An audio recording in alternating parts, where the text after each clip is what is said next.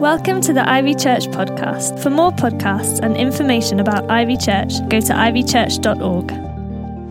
We have a testimony now from youth. If Abby, if you want to come up, Abby's shared this story before. She's a bit nervous, so if we just give Abby a massive round of applause.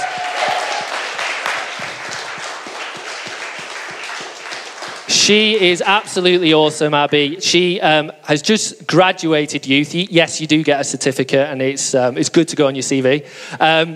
And she's now helping out at youth, and she's just amazing with our young people, and we're so privileged to have her on our team as well. It's amazing that see what God's doing through her. And in lockdown, what we did is we had a testimony. Yeah, please sit down. From Abby, and Abby's testimony will work so well tonight because it's about darkness being overcome by light. So, Abby, why don't you just tell us a bit about your story, how God's light has overcome darkness in your life? I'm going to try and stay on topic. Yeah, no worries. This is all just so I stay on topic. So I think for me, I've been through quite a few dark phases, dark times.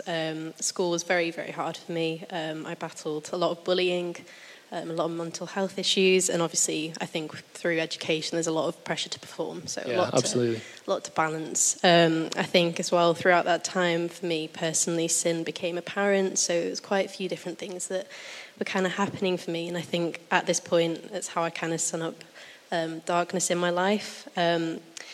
It's been very hard, but I think for me actually darkness is where I found God a lot in it. I think not in all the phases that I've been in, so sin has been one where I've felt very distant from him, which is to be expected.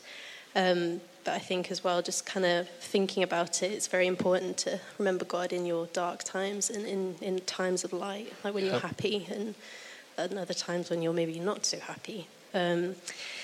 I do say this hypocritically. I am still learning. I was actually gifted a book by youth, The Purpose-Driven Life, which has just been a light in my darkness. It's been incredible for me. It's taught me so much and still is about my faith and directions as to where I need to go and what I need to improve on, what I need to look back on, what I need to move on from.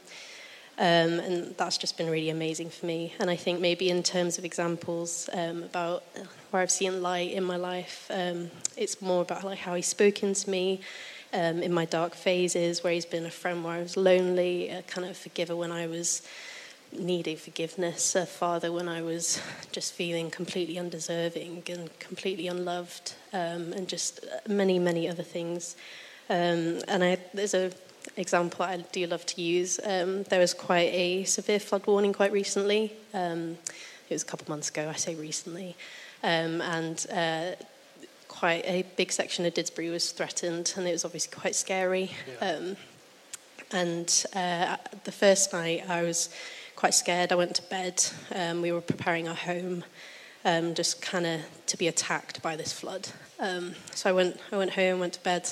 Everything was fine. I woke up next morning, kind of progressed a bit further, and our home was more under threat. And we went to bed that night with the potential that we were going to be woken up in the morning and our home was going to be maybe under threat. And that night I kind of was thinking, no, I'm not letting this happen. Yep. So I prayed a lot, and I was thinking, I was like, I'm going to pray with faith, not with fear, because praying with faith moves mountains. You see so much happen instead of praying with fear. Yeah. And as I was praying, I got this image of Jesus walking down our street, just with his arms stretched out, just praying over our homes. And I went to bed that night with that kind of phrase in my mind, praying with faith and not fear, walking by faith and not fear. And we woke up and the flood hadn't touched anyone at all, and it was amazing. Oh man, that's so good. That's worth a round of applause. That's awesome. So Abby, the one question I would ask, I think darkness presents itself to a lot of young people nowadays in the form of mental health, and I've spoken to the young people, to the youth on many occasions of like my battles and struggles and challenges with mental health. What would be your like one piece of advice of like getting through that and believing in God's goodness, believing in God's light as like that darkness is so apparent in their lives? For me personally, and to every youth and everyone in this room, surrounding yourself with love, surrounding yourself with good people, and just connecting to God, because he is the definition of love. He is light in darkness. And there's also an image that I kind of got before this, and I do get quite frequently, and it's of kind of Jesus holding a lantern through a dark path. And I feel like that's how he wants to be perceived to you. He wants to be your guider. He wants to be your light in the darkness, and he wants to lead you through whatever you are going through. Oh, I absolutely love that, Abby. Will you do us an amazing thing? Will you pray for us, pray for the youth who might be going through darkness, to know that light, and then we'll wrap up. Thank you very much. Father God, I really just want to lift up every young person and everybody in this room who is experiencing darkness. Father God, I just really pray that you give them direction towards your light.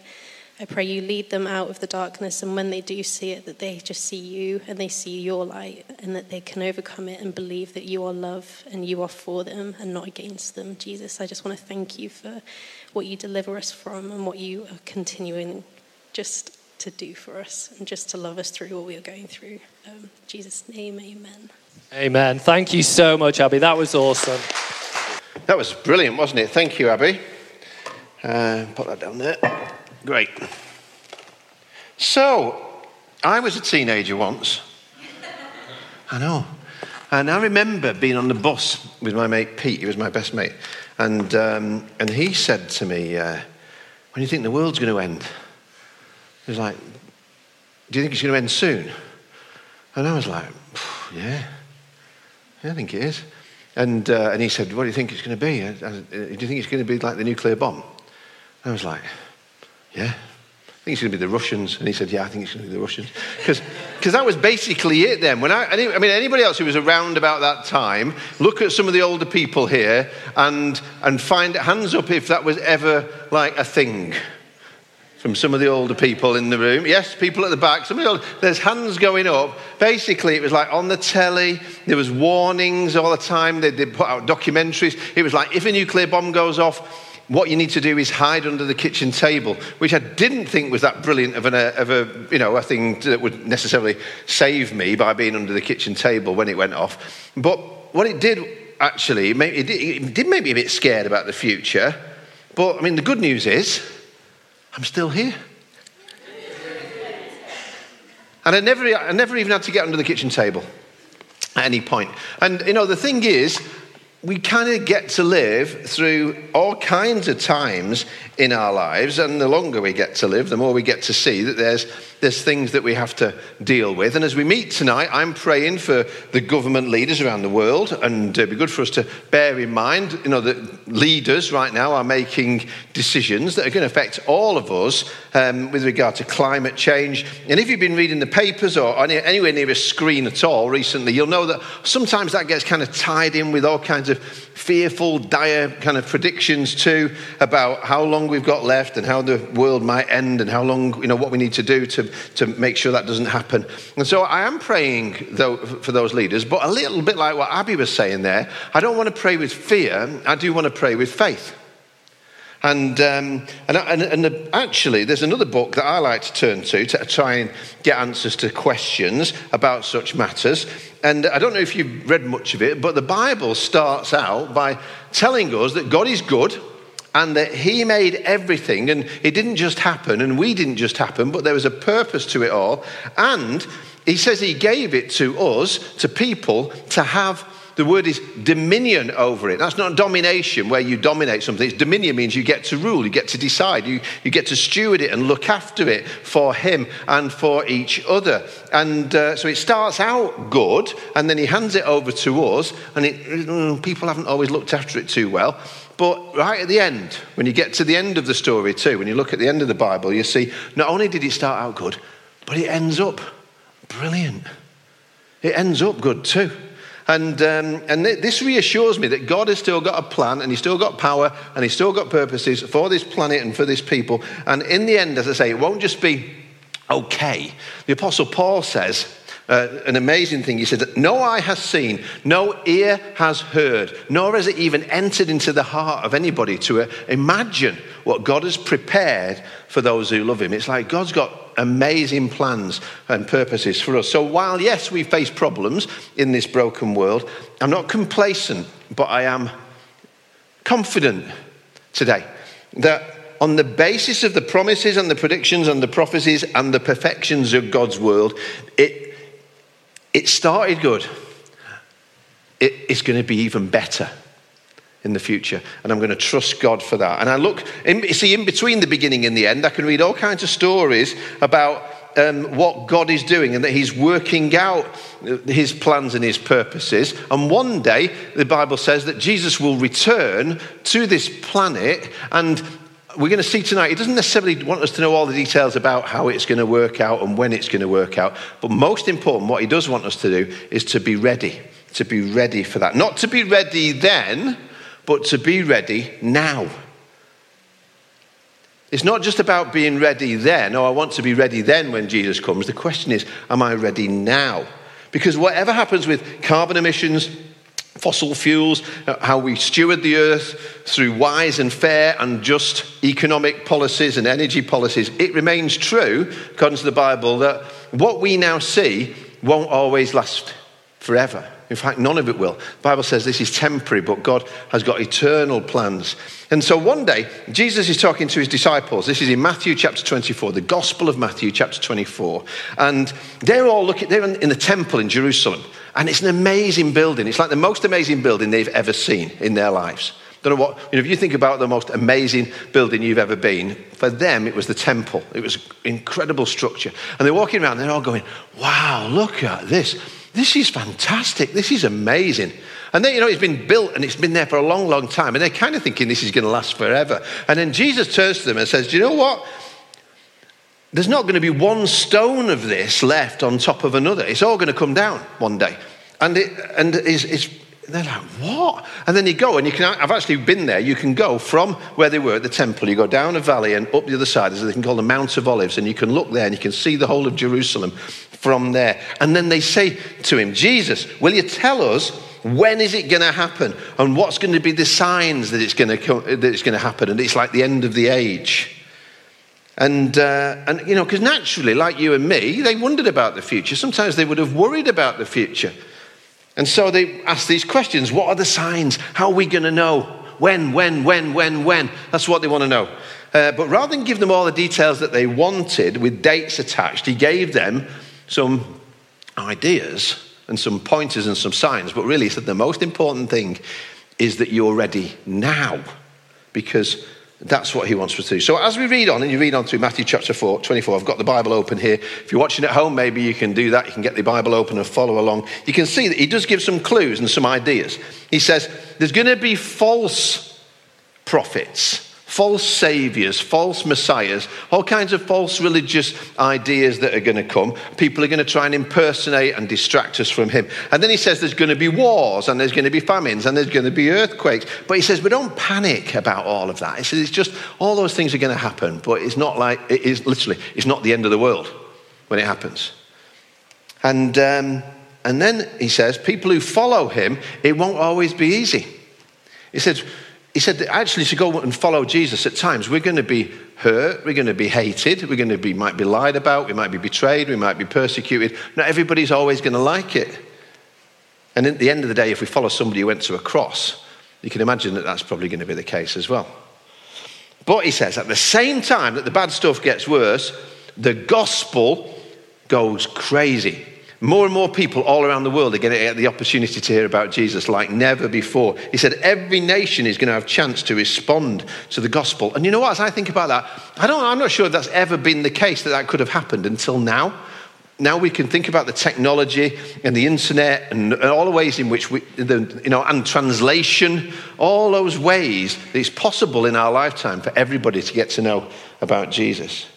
But they're still asking, when? And then he says, look, about the day or the hour, nobody knows. when it's going to arrive. Not even the angels know. Only the Father knows. So if anybody comes along to you ever and says, oh, well, I know when Jesus is going to return, and this is when it'll be, and this is when it'll be, don't believe them, because he himself told us nobody knows except the Father. But he does say, be ready.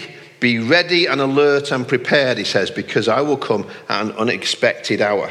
And then he tells some stories. He says it's going to be a bit like a guy. Imagine if you were a boss and you put somebody in charge of your factory, your business and your house and everything. You said, I'm going to go away and then I'm going to come back. But then when you went away, the guy you put in charge of it takes all the money, spends it all on like beer and parties and stuff like this. And then he starts, he's drunk and he's shouting at everybody and he's horrible to everybody and he's abusing them all. He says, because he forgets that he's not the boss. He's not the master. He's not in charge. And then he said, the boss comes back. How's he going to feel?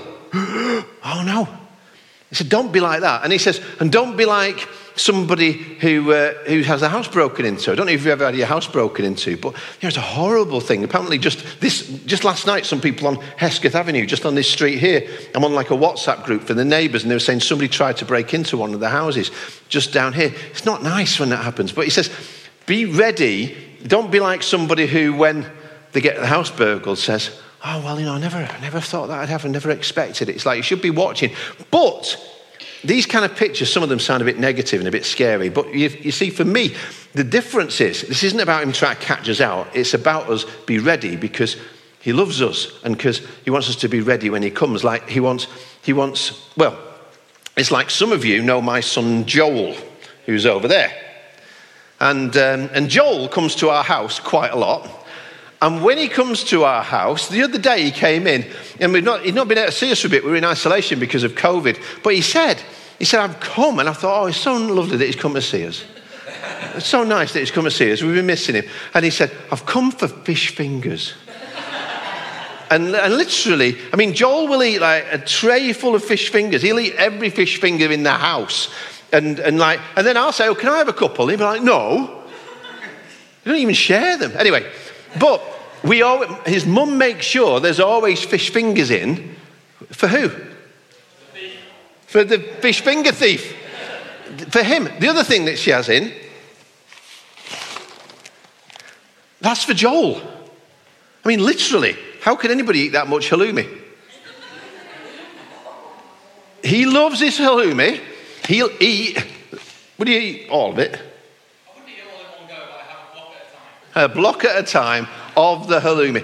We don't get it in for us, but we're ready for him when he comes. And it's a bit like that with Jesus. He's saying, be ready, because I know you love me and you want to be ready. And when I come, don't you want to show me that you love me because you're ready for me to return and to come? And I could come when you don't expect it, It could happen at any time. And then he tells another story, which is a funny kind of story in some ways for us, except that it's a good story because time and time again, when Jesus wanted to say what he was going to be like when he comes back, he said it's going to be like a party. In fact, it's going to be like the best party at the time anybody could ever imagine.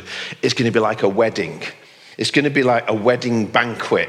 And in those days, a wedding was the ultimate thing that the whole village got to celebrate when somebody was going to get married. And then he tells this amazing story and about a wedding banquet. And there's these girls in it that are kind of going to appear. He calls them, this is called the parable of the 10 virgins. It's basically 10 bridesmaids. Let me read the story to you. It says, next one please. At that time, the kingdom of heaven will be like 10 virgins, 10 bridesmaids who took their lamps and went out to meet the bridegroom. 5 of them were foolish. Say 5 were foolish. And 5 of them were wise. The foolish ones took their lamps but did not take any oil with them. The wise ones, however, took oil in jars along with their lamps. The bridegroom was a long time coming, and they all, say all became drowsy and fell asleep. At midnight, actually literally in the middle of the night, the cry rang out, here's the bridegroom, come out to meet him. Next one. Then all the virgins woke up and trimmed their lamps. The foolish ones said to the wise, give us some of your oil, our lamps are going out. No, they replied. There might not be enough for both us and you. Instead, go and sell oil. Go to those who sell oil and buy some for yourselves. But while they were on their way to buy the oil, the bridegroom arrived. The virgins who were ready went in with him to the wedding banquet, and the door was shut. Later, the others also came. Lord, Lord, they said, open the door for us. But he replied, truly, I tell you, I don't know you. Therefore, keep watch, because you do not know the day or the hour, which is how he started the whole thing off. It's a strange story in some ways for us because, we think we know about weddings and we have kind of stuff that goes on at weddings, but they did weddings a little bit differently there. And in lots of places around the world, they do it more like this than we do it, because in lots of countries around the world, in fact, in over half of the places in the world, you don't get to choose who you get married to. The father gets to choose who you get married to. Your dad gets to choose who you get married to, which personally, as a dad, anyway, I'm not saying it's like there's this thing that's going on where there's a bridegroom and they did things differently there because there's like there's a separation that takes place, because half of the bridesmaids, people who've got a job, they're not just invited, but they've actually got a job, are not ready for the job when it happens. And that's a massive shame. You see, when we think about, in our culture, we think about good and bad and right and wrong. But in Eastern cultures, they think more about honour and shame. And this would have been a really shameful thing that you've been invited to the wedding to be, not just that, but to be part of the wedding and to have a job at the wedding, and then you weren't there to do it. Years ago, when I was in a different church, I mean, I could tell you so many kind of bad things that go wrong at wedding stories, having done so many. But I'm at this one when... this was before mobile phones. There was a time before mobile phones. I know it sounds like a mythological thing, but it really happened. And like, I'm waiting for the bride to come. And she, she gets fashionably late. She's not there. And then it's unfashionably late because she's still not there. And then everybody's getting a little bit nervous and thinking, when's the bride going to arrive? Now, what we didn't know, because there was no mobile phones, was that at her house, she's waiting with her dad. Everybody else had left, and they're waiting for the nice vintage white Rolls Royce to appear. And, everybody else is gone. Bridesmaids have gone. Mum's gone. Everybody's gone. And then they're still waiting for the vintage car to appear. And she's got the dress on. She's got her hair done lovely and all the makeup on and all this kind of stuff. It's like, where's the guy with the car? And they ring once or twice, and there's no answer. They think he must be on his way. And then it's like, he's not here. And it's like, we need to be at the church. We need to go. We need to be gone. So they ring the guy, and they ring him, and he picks up the phone, and they said, hello, it's us. We're just wondering, what's happening with the car? Do you know what he said? Oh, no, is that today? Yes, it's today. And he lives like an hour away.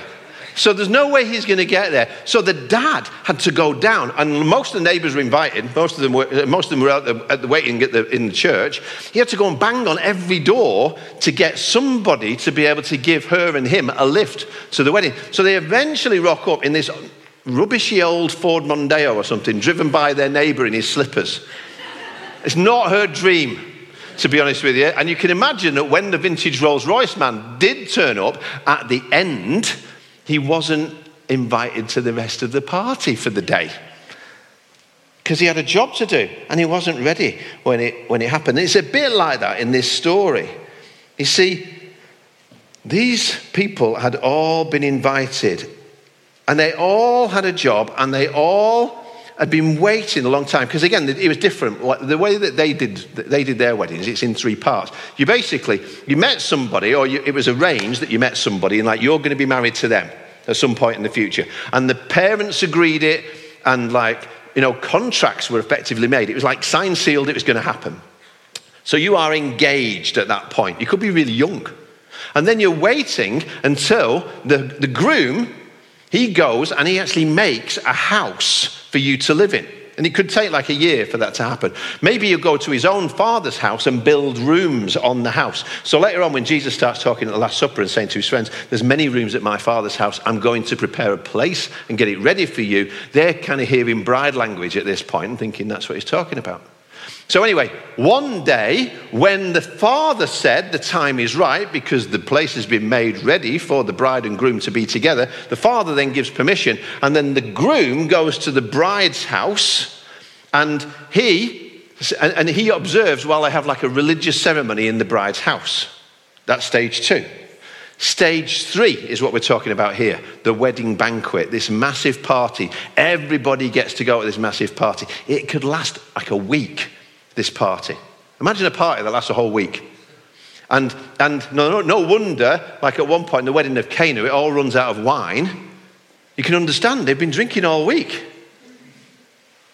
Anyway, these bridesmaids have got a job. And the job is they're going to be the torchlight procession when the bridegroom arrives with the bride to bring her to his new house. They're going to wait and cheer, and they've got these lamps, and they're going to light them, and they're going to be part of the procession. And they're like really, they said like, we're friends of the bride, we're friends of the groom, we're going to play our part, we've got our lamps. And so when they started out, they would be really excited, and they'd have their lamps. And when I say lamps, it's not like those little lamps, like that little thing I had before. We're about these big kind of things. This is the sort of thing that they would all be holding. Imagine 10 of them holding these kind of things. In fact, I could do with a volunteer just to come and help. Yes, Oliver, please come up. And Oliver's just going to hold one of these on this side. Because some people, some of them had the job of just, thank you very much, holding on to that. And the fact is, we need another volunteer for another one. Yeah, come on up. What's your name, sorry? Sophia, up you come. You can hold this one. Just there for me. Brilliant. Perfect. So they both, all of them, everybody, they all fell asleep. So hypnotism, all fall asleep. That's what happened. They all fall asleep. So they've all got tired of waiting. They've been hanging around so long. And it was a time when their lights were all ready. But now the lights have gone off. The fire's gone out.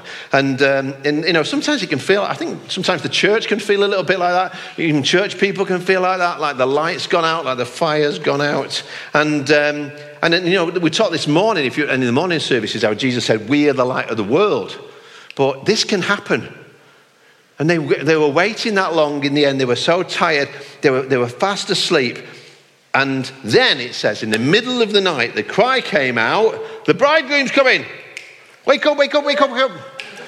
Very good. Extra points for overacting there. And so all the bridesmaids then wake up and they go to relight their lamps, which had gone out while they were sleeping. Now, as I say, the 10 had lots of things in common. If you'd looked at them, the best man would have said that they all had lovely dresses in his speech and all this kind of stuff and lots of positive things about all of them. They'd all been invited. They'd all said yes. They were all in the same place. They're all waiting for the groom to arrive. They all had lamps with them. All of them fell asleep. They were all surprised when they hear the bridegroom's come at the midnight cry. So many similarities. One difference, and Jesus says this is the difference that made the difference as to whether they were wise or whether they were foolish. And what was it? 5 of them had brought oil with them. 5 of them hadn't brought oil with them, and they were not ready. Let me give you a bit more of an up-to-date illustration. Imagine going to a wedding and they say to everybody, we're not going to get like a formal photographer who's going to do it. What we want instead, we want you to all bring your phones. And at the moment, like when the bride and groom do the dance, that's when we want you all to get your phones out. Everybody film that and take photographs and all that kind of thing. So you all get your phone out. I'll give you permission to get your phone out now. Everybody get your phone out? We all get our phones out. We're all ready with our phones. Get your lights on. Put your torch on. So it's like this. You say, this is what it's going to be like. Everybody gets to put to do that. They're all going to be part of it. Except you've been waiting all day. And at that moment, the vital moment when they're relying on you to take the photograph, what's happened? Your batteries run out. And what's worse, you've got no charger. So what do? You go to your friend and you say, my phone's run out, can I borrow your charger? And they have a look at it and they go, oh, it's a Samsung or whatever. It's like, I haven't got one of them, and the charger doesn't work. It's like my charger doesn't fit. You need your own. So it's like with this. Jesus said, I'm going to come back. He actually asked this question, when I return, will I find faith on the earth? That's what he's looking for. And the story tells me this, you can't borrow faith. You can't think, oh, well, I live in a house where people love Jesus, so therefore it applies to me. It's like, no, it's down to you. Have you got that relationship? It doesn't matter really if you're in the same family, if you're in the same house. The question is, are you a believer? And other people can show you the way, but in the end, the decision to follow Jesus or not is down to you. And next week, if you come along to church, we're going to talk about Jesus. Another thing that he said was, I am the door. It's like whoever comes through me can be saved. But this story says there comes a point at which the door was shut. Like the door is wide open now. Anybody can come. But there comes a point at which the door is shut. And everybody, from the youngest to the oldest person here, gets the opportunity, and anybody watching, to decide, am I going to open the door? Am I going to go through that door? I'm going to connect with Jesus. See, this is horrifying for me. Think about it. Half the people were ready and half of them weren't. They all had the lamps. It's like having the information. But not everybody had what? The oil. They didn't all have the oil. And if you look in Scripture, the Bible is talked about a lot as being a lamp to our feet, a light to guide us. We need the Word of God. But it also talks about oil. And what's the oil? You know what the oil is in the Bible. Tell me. It's the Holy Spirit. We need the Holy Spirit. And to be full of the Holy Spirit. Not to say, oh, I once was filled with the Holy Spirit. It's like sometimes you get some people can say, oh, back in 2015, I was in this meeting, we all prayed, and I really felt like God was there, and I felt like the Holy Spirit was there, or whatever. It doesn't matter. The Bible says, be filled with the Holy Spirit. The question isn't, was I filled? The question is, am I full? I don't want to run out. The other week when we had all that petrol stuff going on, I picked up Zoe from work, I was driving back, and I'd heard on the radio, they were saying about there might be these petrol shortages. And I thought, should I fill up? Nah. Sure, it'd be all right. I put a tenner in, just in case. You know what that is? A mistake. So, it's like, I wasn't actually ready. So the question is, am I ready? And am I going to shine? So, in my bag of tricks over here, we've got... where's my lighter gone? Oh, it's here. See, this would really spoil it if it that's it. The thing is, this used to light, but it doesn't light because it hasn't got any oil. Sorry, Oliver. So what we need, but this one, you see, Sophia, whose name means wisdom, interestingly, Sophia, who is wise, and I can't even open this now. Why is this not working? Maybe the wise one can open it. That's true. I need like a little, something I can, hang on, I've got a pen. Will that work? Yes, this will do. So, if you brought the oil with you and you can get the top off. There we go. Now, stand back. Another risk assessment, Catherine. Excuse me. I'm just going to put this down here. Do you trust me? I'm not sure I do. Okay.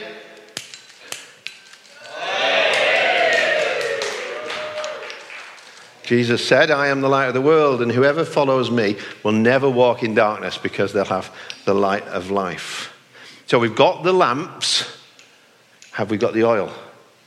That's the question. And it's no matter of how am I going to be ready in the future? The question is, am I ready now? Because Jesus wants us to be blazing with his love and his light in the world right now. And the only way that happens is if we're filled with his Holy Spirit, with the Spirit of God. And we don't get that by trying our hardest or by being a better person or I must make something happen. It's just by receiving and asking and saying, God, would you fill me with your Holy Spirit and put your life and your love inside of me? I'm going to finish with this because it's something I was reminded of this week. 1947, a great northern preacher by the name of Smith Wigglesworth, funny name, but an amazing, mighty man of God who did fantastic miracles all over the world. He had like a prophecy, a picture of what was going to happen in Great Britain in the future. Let me read from what he said. So this is 1947, he said this. There'll be two distinct moves of the Holy Spirit across the church in Great Britain.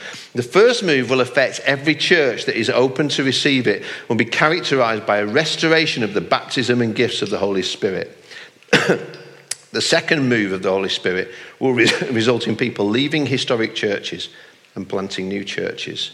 At the time of these moves, the people involved will say, this is it, this is the great revival. But the Lord says, no, this is not the great revival. Both are steps towards it.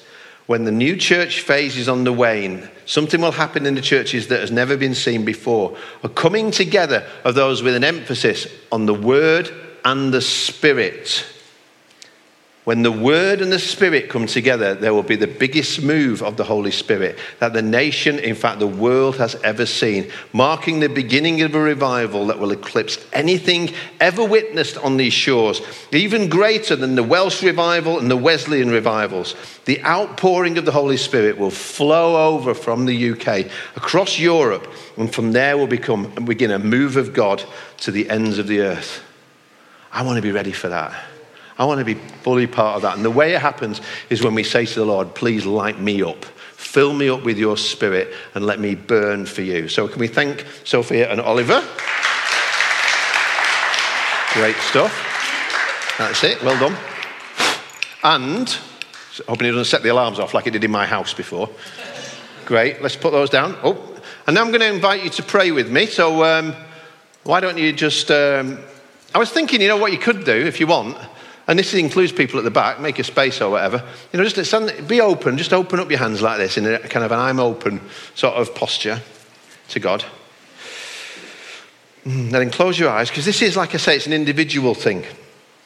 This is like you asking God to light you up and to put his light inside of you and his love and his fire inside of you. And like we talked about that passage this morning when Jesus said, I'm the light of the world. And then he said, I'm going to put my light inside of you. And if you want that to happen, if you want to be somebody who's just lit for Jesus, who's on fire for Jesus, who's full of his Holy Spirit. And this isn't, again, not you trying hard. It's just saying, yeah, I'd like that. I'd like that light in me so that the darkness will never put it out.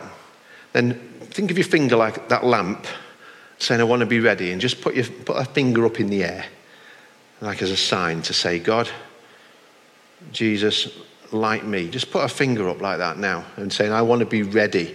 And it isn't about ready then, I want to be ready now. Thank you. Lots of hands and lights going up. And I pray for people who are doing that now. Come on. Don't matter about your mate and your friends and what they think. This is you and God. Give you a minute to think about it. And then just put a hand up and say, yeah, that's it. I want to be full of your life and your love and your power, full of your Holy Spirit. And we can live like this for the whole of our lives, because this is like something that he never wants to go out. And sometimes we can feel like the light's kind of gone out a little bit. Just ask him now to light you up again and fill you again with his Holy Spirit. That's it. Put that light up. And may the Lord Jesus now come and connect with every person whose heart is open here. Lord, we want to be wise. We want to be ready. We don't want to be fearful. We want to be full of faith. We don't want to pray now with fear. We want to pray full of faith like we heard before. And I just pray for everybody who's open to this, that right now you will be filled with the Holy Spirit. Why don't you just ask him? Say, I turn away from everything that I know to be wrong. I turn away from all darkness, anything that's wrong. Thank you for loving me and forgiving me and giving me a fresh start. Fill me now with your Holy Spirit. Just, you don't have to say it out loud. He can hear you, but ask him in your heart. Jesus said, anybody who asks receives. Everybody who seeks finds. He said, you know how to give good gifts to other people. Imagine how good the gift of the Holy Spirit is that the Father wants to give to you. So just ask him. I'm just praying, Holy Spirit, now come. And when this happens, sometimes we can feel it. It doesn't always have to feel something, but sometimes we can feel like something landing on us or touching us or filling us. And sometimes, in the past, I've put my hand up like this and it's felt like I've touched electricity or something. And if that ever happens, it's not a scary thing. It's like just if you're connecting with the power that made the universe, you should expect perhaps you could feel that and know it's real. But whether you feel it or not, the Holy Spirit is the Spirit of God come to fill you, empower you, to be everything God calls you to be and to do everything God calls you to be everything God calls you to be and to do everything God calls you to do. So just ask him now, fill me, not just a little bit. Top of my head, to the whole of my body, to my toenails. Let me be full of you. Speak to me. Lead me, guide me. Give me power to change the world in your name. And when the Holy Spirit comes, he brings fruit. He grows in you love, joy, peace, patience, kindness, goodness, faithfulness, gentleness, and self-control. That's the most important part of this. He makes us more like Jesus. And at the same time, he releases gifts to be able to pray for the sick and see them healed, to be able to hear God more clearly and speak about him and to other people. To be able to do miracles, to see the darkness pushed back and the light come everywhere around you, wherever you are, whatever people are going through, that you'll be a light bringer and a hope bringer and a Jesus bringer. The Holy Spirit brings courage, boldness, miracles. The Holy Spirit does what you could never do, but he does it in you and through you. So again, open up your hands if you want to and just say, fill me, all of me, take over, lead me. Change me, do what you need to do in me so that I'm blazing with your light in this world. And thank you that the light shines in the darkness and the darkness will never, ever beat it or overcome it.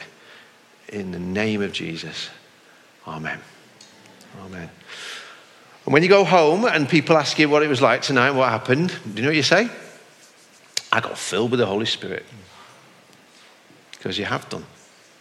And then tonight when you go to bed, just say again, fill me again with your Holy Spirit. When you wake up in the morning, say, fill me again with the Holy Spirit, because it's about being filled with the Holy Spirit. It's not just being full, staying full. Being filled with the Holy Spirit. It's the best way to live forever. Thanks for listening. For more podcasts, go to ivychurch.org/media.